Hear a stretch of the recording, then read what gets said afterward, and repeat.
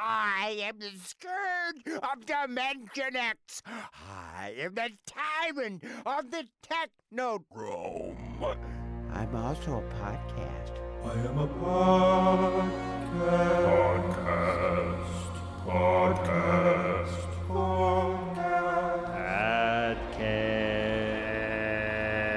Whoa! It's a show. Audio only, though. What is it about? If you have time, I can tell you that it is a podcast about Batman, a Batman podcast. What did you want me to say in this part? It's a show. Yeah. Yeah! I am a podcast. Whoa! Hey! Interviews with fans and people who work on the show. Podcast.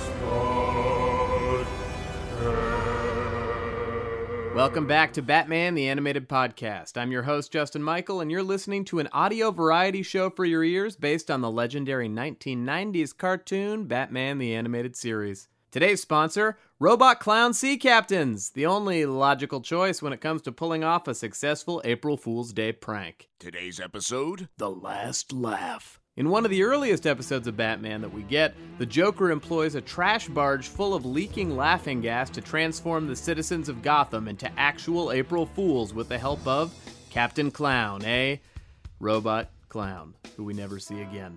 If Batman doesn't stop the actual clown prince of crime, everyone will go permanently mad, including his friend, butler, and surrogate British daddy, Alfred. It isn't grounded in the reality the show settles into later on, but it's got a visual tone and grit and grime that cements Gotham as the grossest city to live in for episodes to come. Plus, that soundtrack is just something else.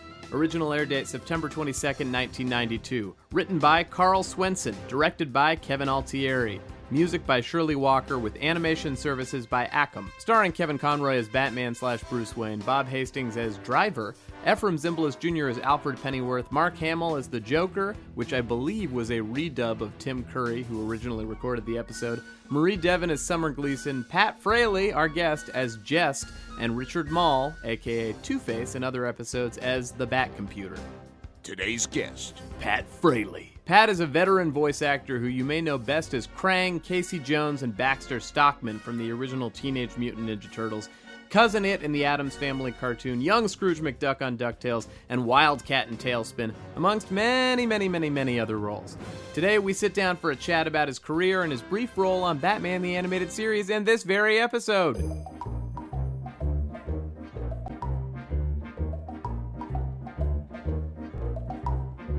So excited to have you on the show. This is a real treat. Well, it's a treat for me to be here. Yeah. Or as Krang would say, well, you keep telling me about the good life, Justin, because it makes me want to puke. You don't understand how amazing that is. Just to kick things off with a little Krang. man, I'm probably a shower of all your days. I was there when you were Indian style in front of the TV with a Fruit Loop stuck to your forehead. I mean, absolutely. That's absolutely the case. I got to tell you, when my first job, I was 30, and I went to Hanna-Barbera for my first job, a Scooby-Doo. I walk in the room, and I hear who turned out to be Dawes Butler and Don Messick, and they're doing something.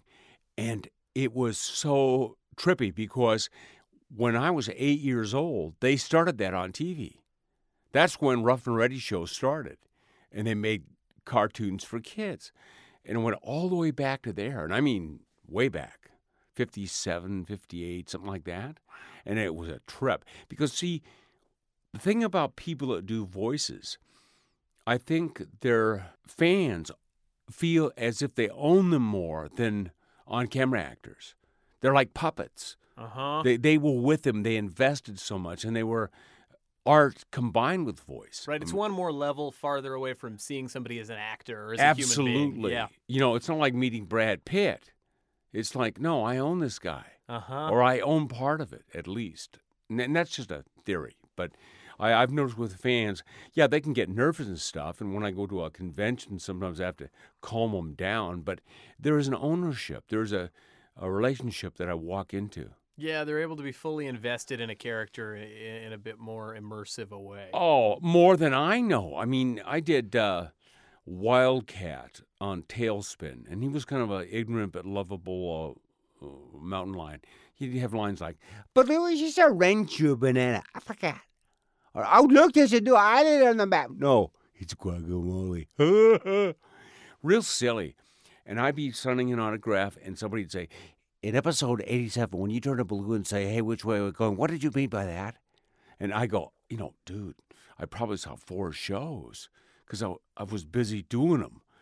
In fact, I think maybe 200 Ninja Turtles. I've seen 6 or 7. Well, yeah, just looking at your, IMDb credits just for Ninja Turtles alone, you're like 40 characters on that show. Yeah, including Krang, Baxter Stockman, Casey Jones, yeah, Ray Fillet. Well, there's a reason for that. First of all, when people say, "Oh man, you've done 4,000 characters," I always say, "Yeah, well, I know a chef at Denny's that's made 10,000 bad pancakes."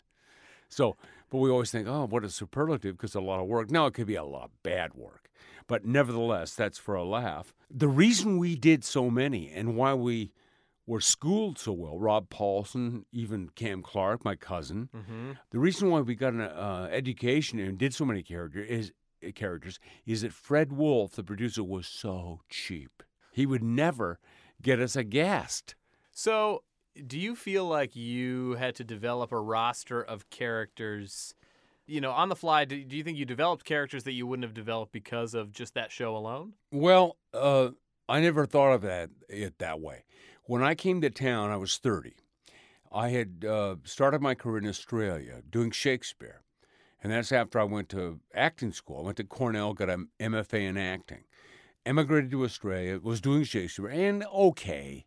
I was okay on stage. But if we did Chekhov, the pilot light went out. I wasn't that good. I was always good at big characters, vibrant big characters.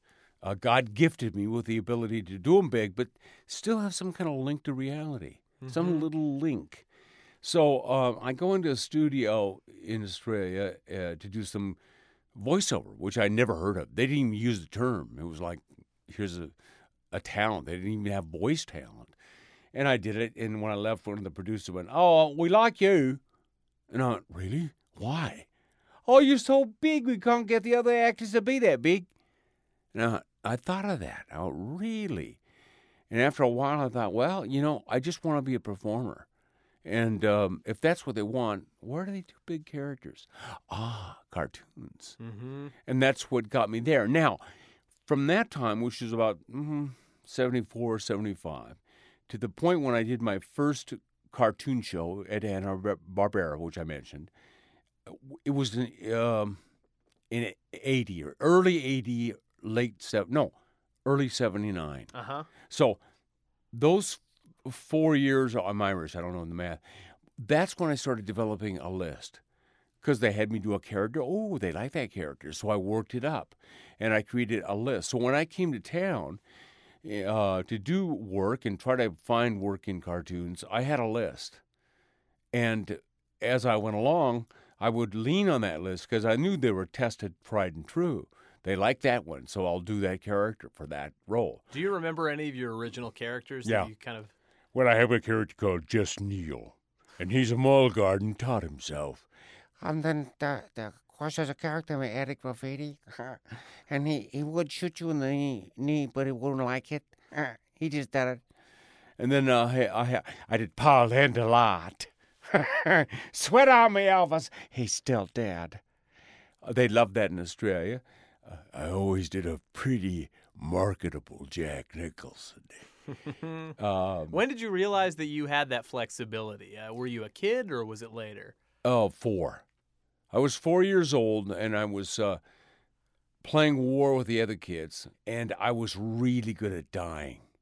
And I trained the other kids. Okay, arch your back, yeah, like that, and foam with the mouth and go, ach, von Himmel! They loved shooting me because I'd writhe in the dust. And so in a sense, I was performing and teaching. Where do you think that instinct came from?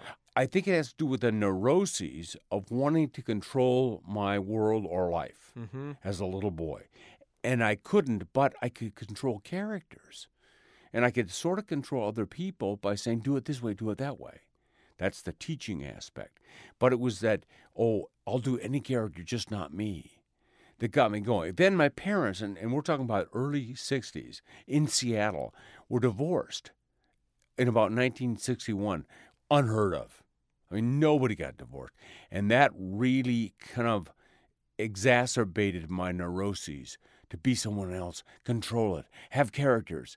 I loved Red Skelton, who was on TV, and he had characters like Clem Diddlehopper and San Fernando Red and Freddie the Freeloader. I love that he owned those. Mm-hmm. They were his, and I was really drawn to that.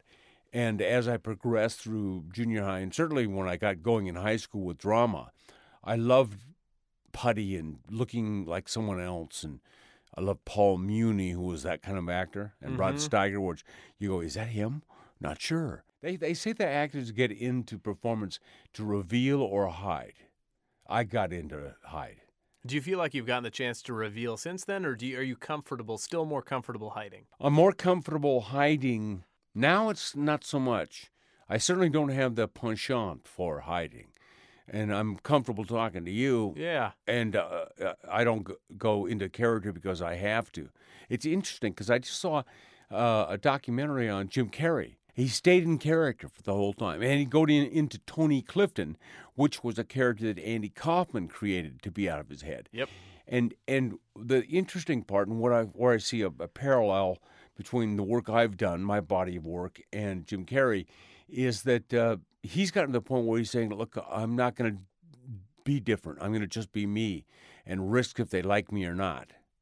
And I keep thinking, well, what if those characters are you? Mm-hmm. You know, there's a whole, element to that. Well, and watching him in that film, it really did feel like it was him still. I mean, he was talking about himself half the time. Yeah, totally. I don't know. It's interesting because it's something I've thought about in my life. Are you just presenting yourself as this hail fellow well met, a smile, Facebook, you've got a profile. I talk to people I've known when I was a kid or knew when I was a kid, and they go, oh, no, you're happy. No, I get sad sometimes. Oh, no, Yeah. But putting that aside, your question is a good one, and I don't think I'm more comfortable being me than I am characters. In fact, I like to do a character that's closer to me these days. It's kind of risky. And as I accumulated characters and got to know them and worked with them a lot, I found that they were all aspects of my own bad behavior. And that was the way I squeaked it out. Like I've been criticized as being a know-it-all. Well, my new character is that way. He knows everything, Mr. Man, right? And being kind of sleazy. Well, I've got Basil Durkee, my romantic nerd.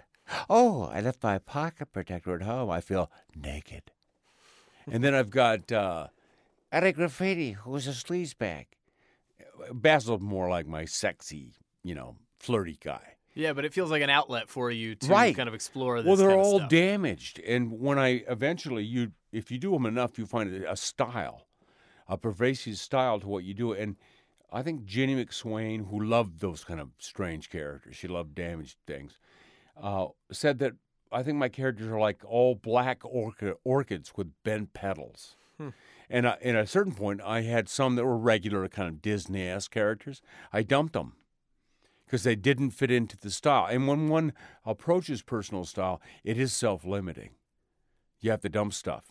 Yeah, when did you get comfortable just, I guess, being confident in the choices you were making as an actor? Because I feel like there's a moment where you're trying to please people, and then you're like, wait, I got to do what I got to do. I didn't have those words or those thoughts. What I had is, I always had a desire to fulfill the script and the author's words. And I got that through my 4 years of undergraduate work and a degree in dramatic art, and then the Cornell acting. In those days, you didn't change a dot or a tittle of Ibsen. You just did it. Right. And it was all about fulfilling their dream. And in a sense, Justin, it planted in my mind that acting is not an art form. Writing is. Now, improv is because you're getting into writing.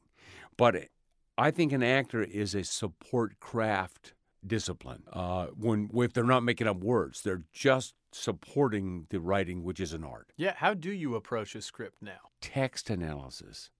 When I got a script, I'm looking to come up with a log line, which is a brief sentence on what the whole story is. Because my job is to realize the story. And then I go about finding out where are they, who are they, what are they doing, those kind of things. Really good acting has to do with text analysis, knowing why you're saying what you're saying. Then you start to track in with the author, even in cartoons. Yeah, what do you think separates, I guess, voice acting from acting? Or do you not see a separation between it? Well, I think you need to exaggerate, and I have to talk about exaggeration a bit more. My buddy Brad Garrett, the actor-comedian, thinks the same way. You got to give them a little bit more because they can't see you. Now, exaggeration has this definition of lying. I don't mean that. I mean it's bold and it's fully committed and it's a little bit more vibrant. There's technique to what we do, so I use that to, in a way, to help make up for the fact that I'm unseen. Mm-hmm. By the way, I am 6'3" and incredibly attractive, right? Yeah. You're honestly just shimmering and gleaming right now. It's kind of blinding. Okay, thanks. Thank you. Your muscles have just filled the room. I know. I just hurt this shirt. Honestly, I just got pushed into a corner. Yeah.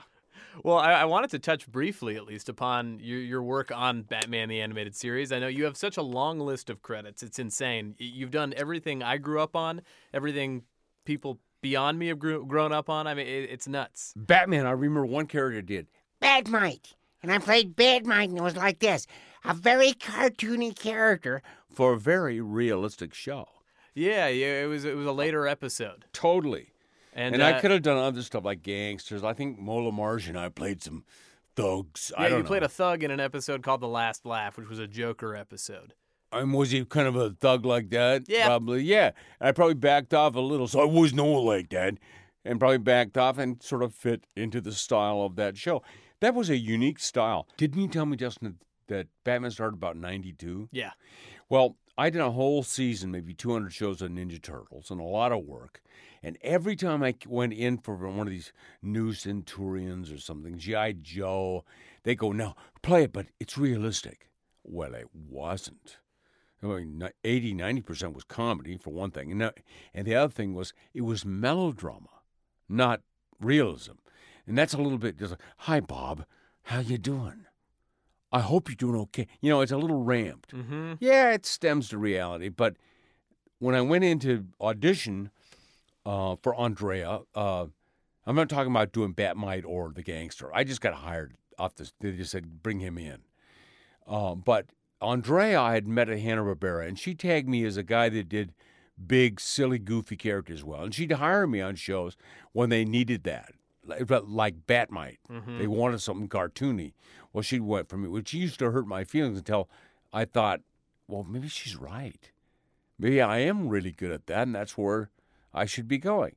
But anyway, going back to, I have one good story about Batman, is that I was up for the role of the Joker. Mark Hamill and I were up. We knew each other. So we walk into the place where they're auditioning, and we're looking at our sides. And he points out, oh, look, they want a John Glover type or Tim Curry. So Mark and I walk through the door to get ready to audition and get in line. There is John Glover, and there's Tim Curry. And one of us says, what do you think our odds are? Slim or none?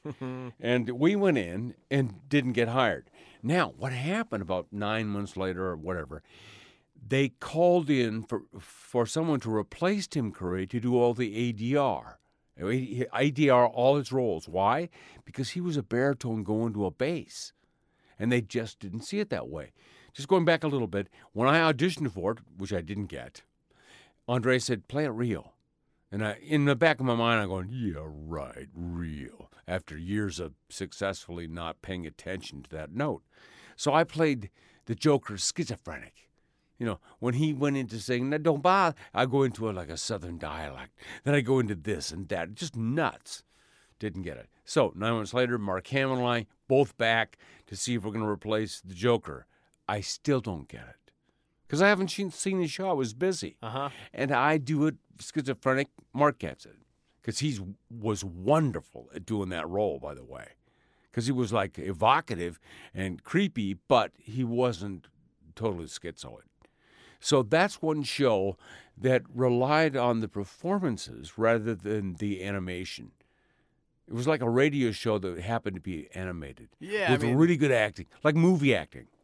They for sure. We talked a little about it off mic, but they pulled from a lot of like TV and filmic actors at the time. Oh yeah, like Ephraim Zimbalist Jr., who just finished the FBI, and he did 77 Sunset Strip before that, where I got to know him. And lovely man, and Dan O'Hurley, who'd done Odd Man Out, and came over with Orson Welles from the Abbey Theater, and also did Robinson Crusoe in the film by Louis Brunwell.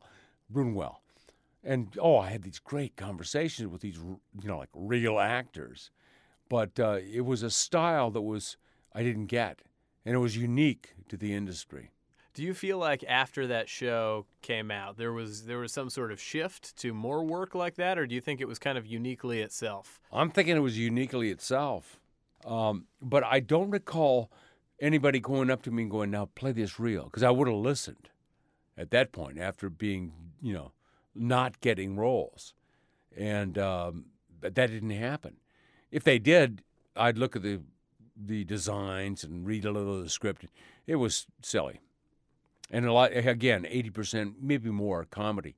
And my job was to make something not very funny a little bit funnier. Yeah, what did you do with a script that was, I mean, you've probably had bad scripts. There's good ones and bad ones, when you've done as much as you've done. Right. How do you take a bad script and make it a good piece? Well, you can. 80 to 90% of my career is based on doing bad scripts or ones that weren't stellar. Anytime I get good copy, Justin, I think, oh no, how am I going to mess this up?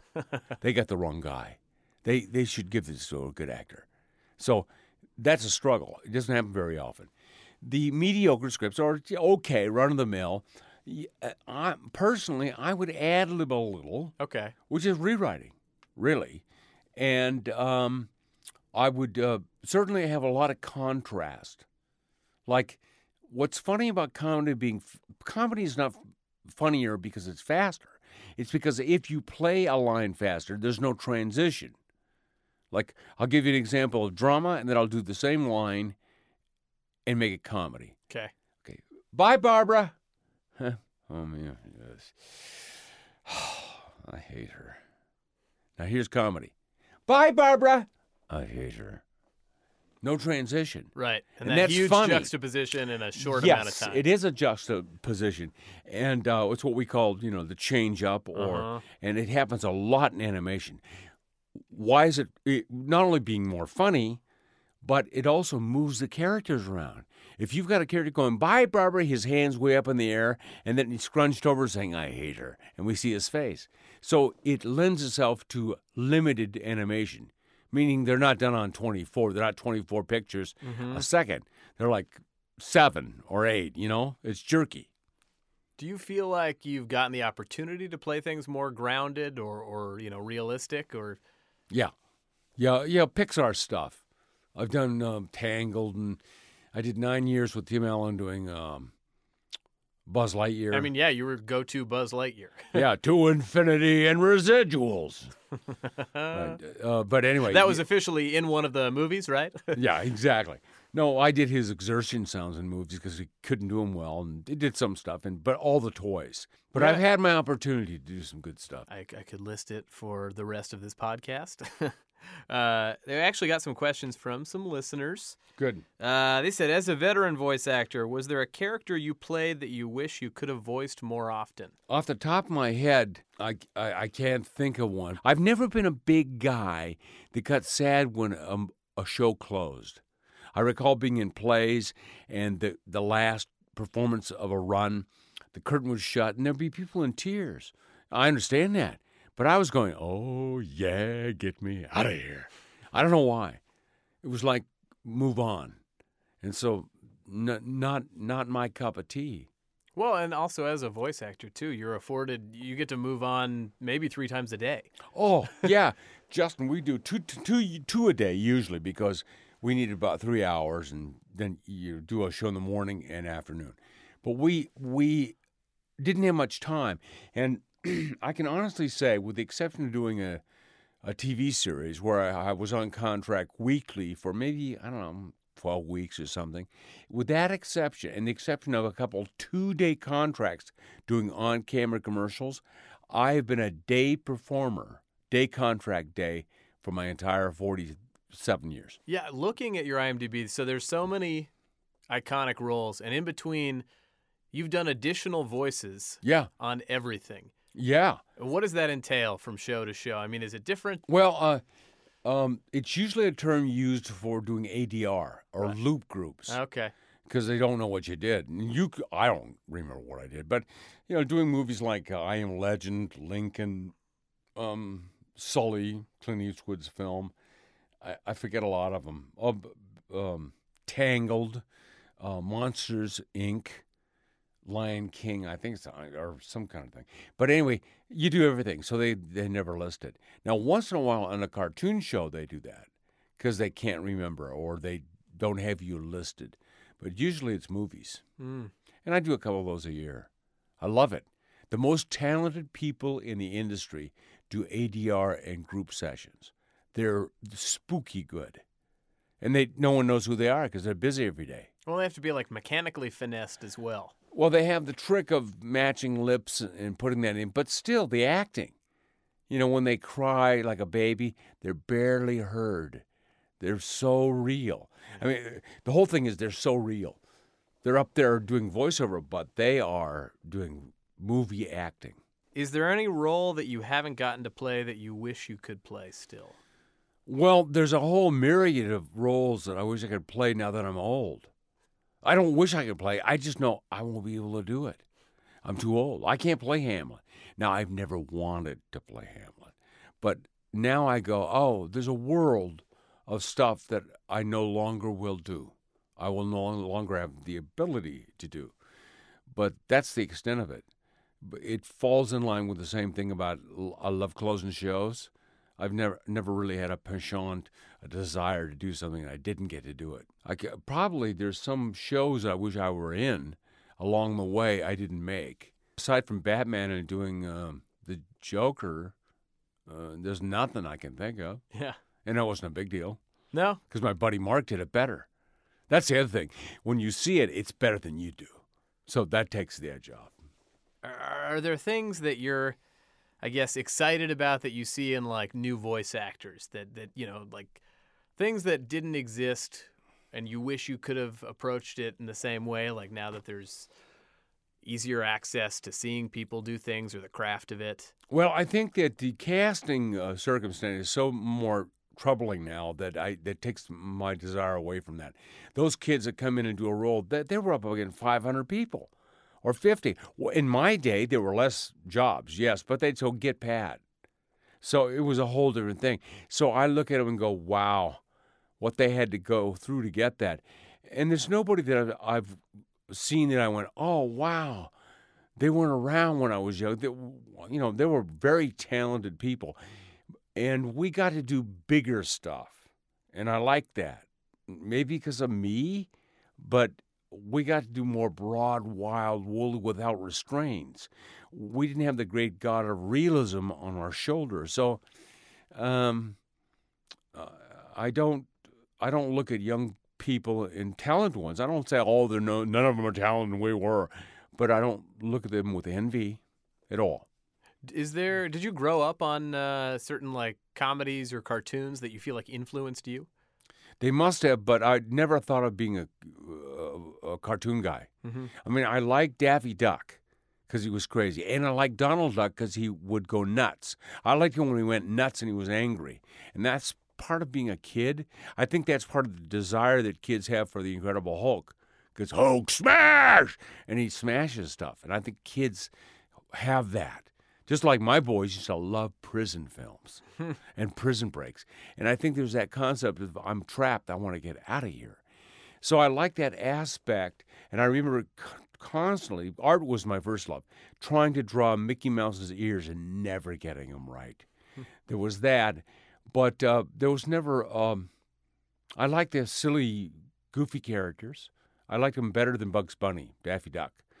Other than that, there wasn't I watched cartoons. I liked them. They were my world. There were no kids' movies when I grew up. So we'd go to a black and white movie, hated it, Gentleman's Agreement or something, snore. Or my mom would drive us to the drive-in, but there was a cartoon first, and that was my world. That splash of color said, it's your time.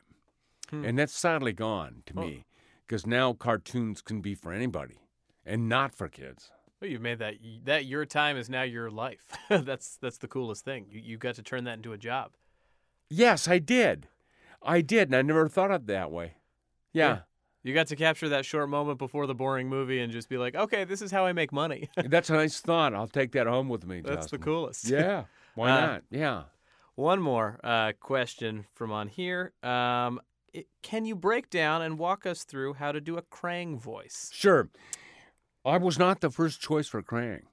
In fact, the director had done it. The producer didn't like what he did, and he'd overcast himself, whatever. He called me in. He said, okay, let's go. And he gave me the script. And it said, Krang, a chortling, bubbling, blubbering ball of a undulating mass, but funny.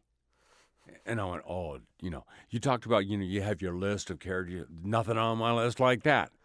And Fred Wolf, who's a producer, said, you ready to go? I go, give me 2 minutes. Well, I went back to how I taught.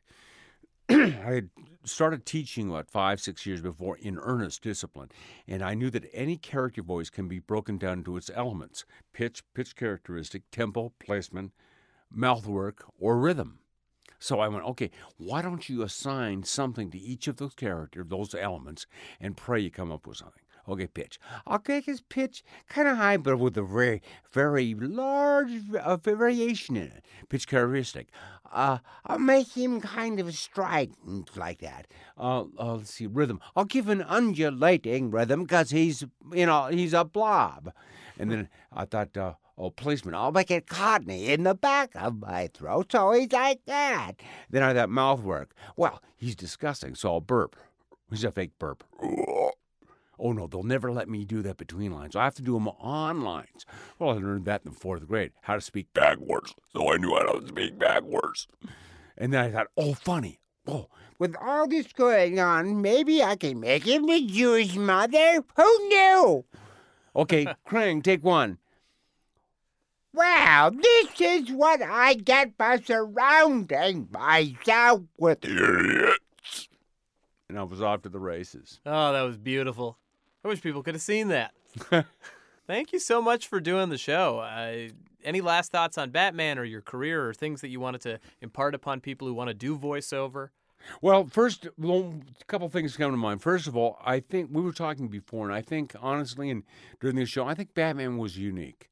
And I think it's, of all the kind of shows or little Facebook pages or whatever, Batman makes sense to me because it stands alone.